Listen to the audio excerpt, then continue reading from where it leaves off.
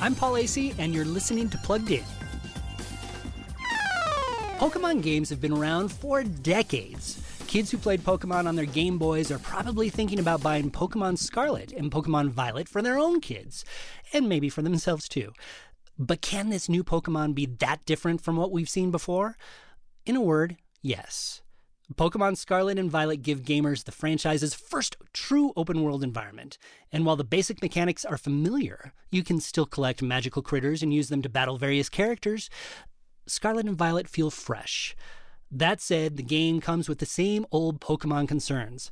Mildly violent battles, magical monsters that evolve, and it can eat plenty of time.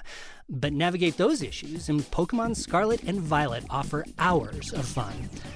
Want to catch all our game reviews? Go to PluggedIn.com/radio. I'm Pikachu Asay for Focus on the Family's Plugged In.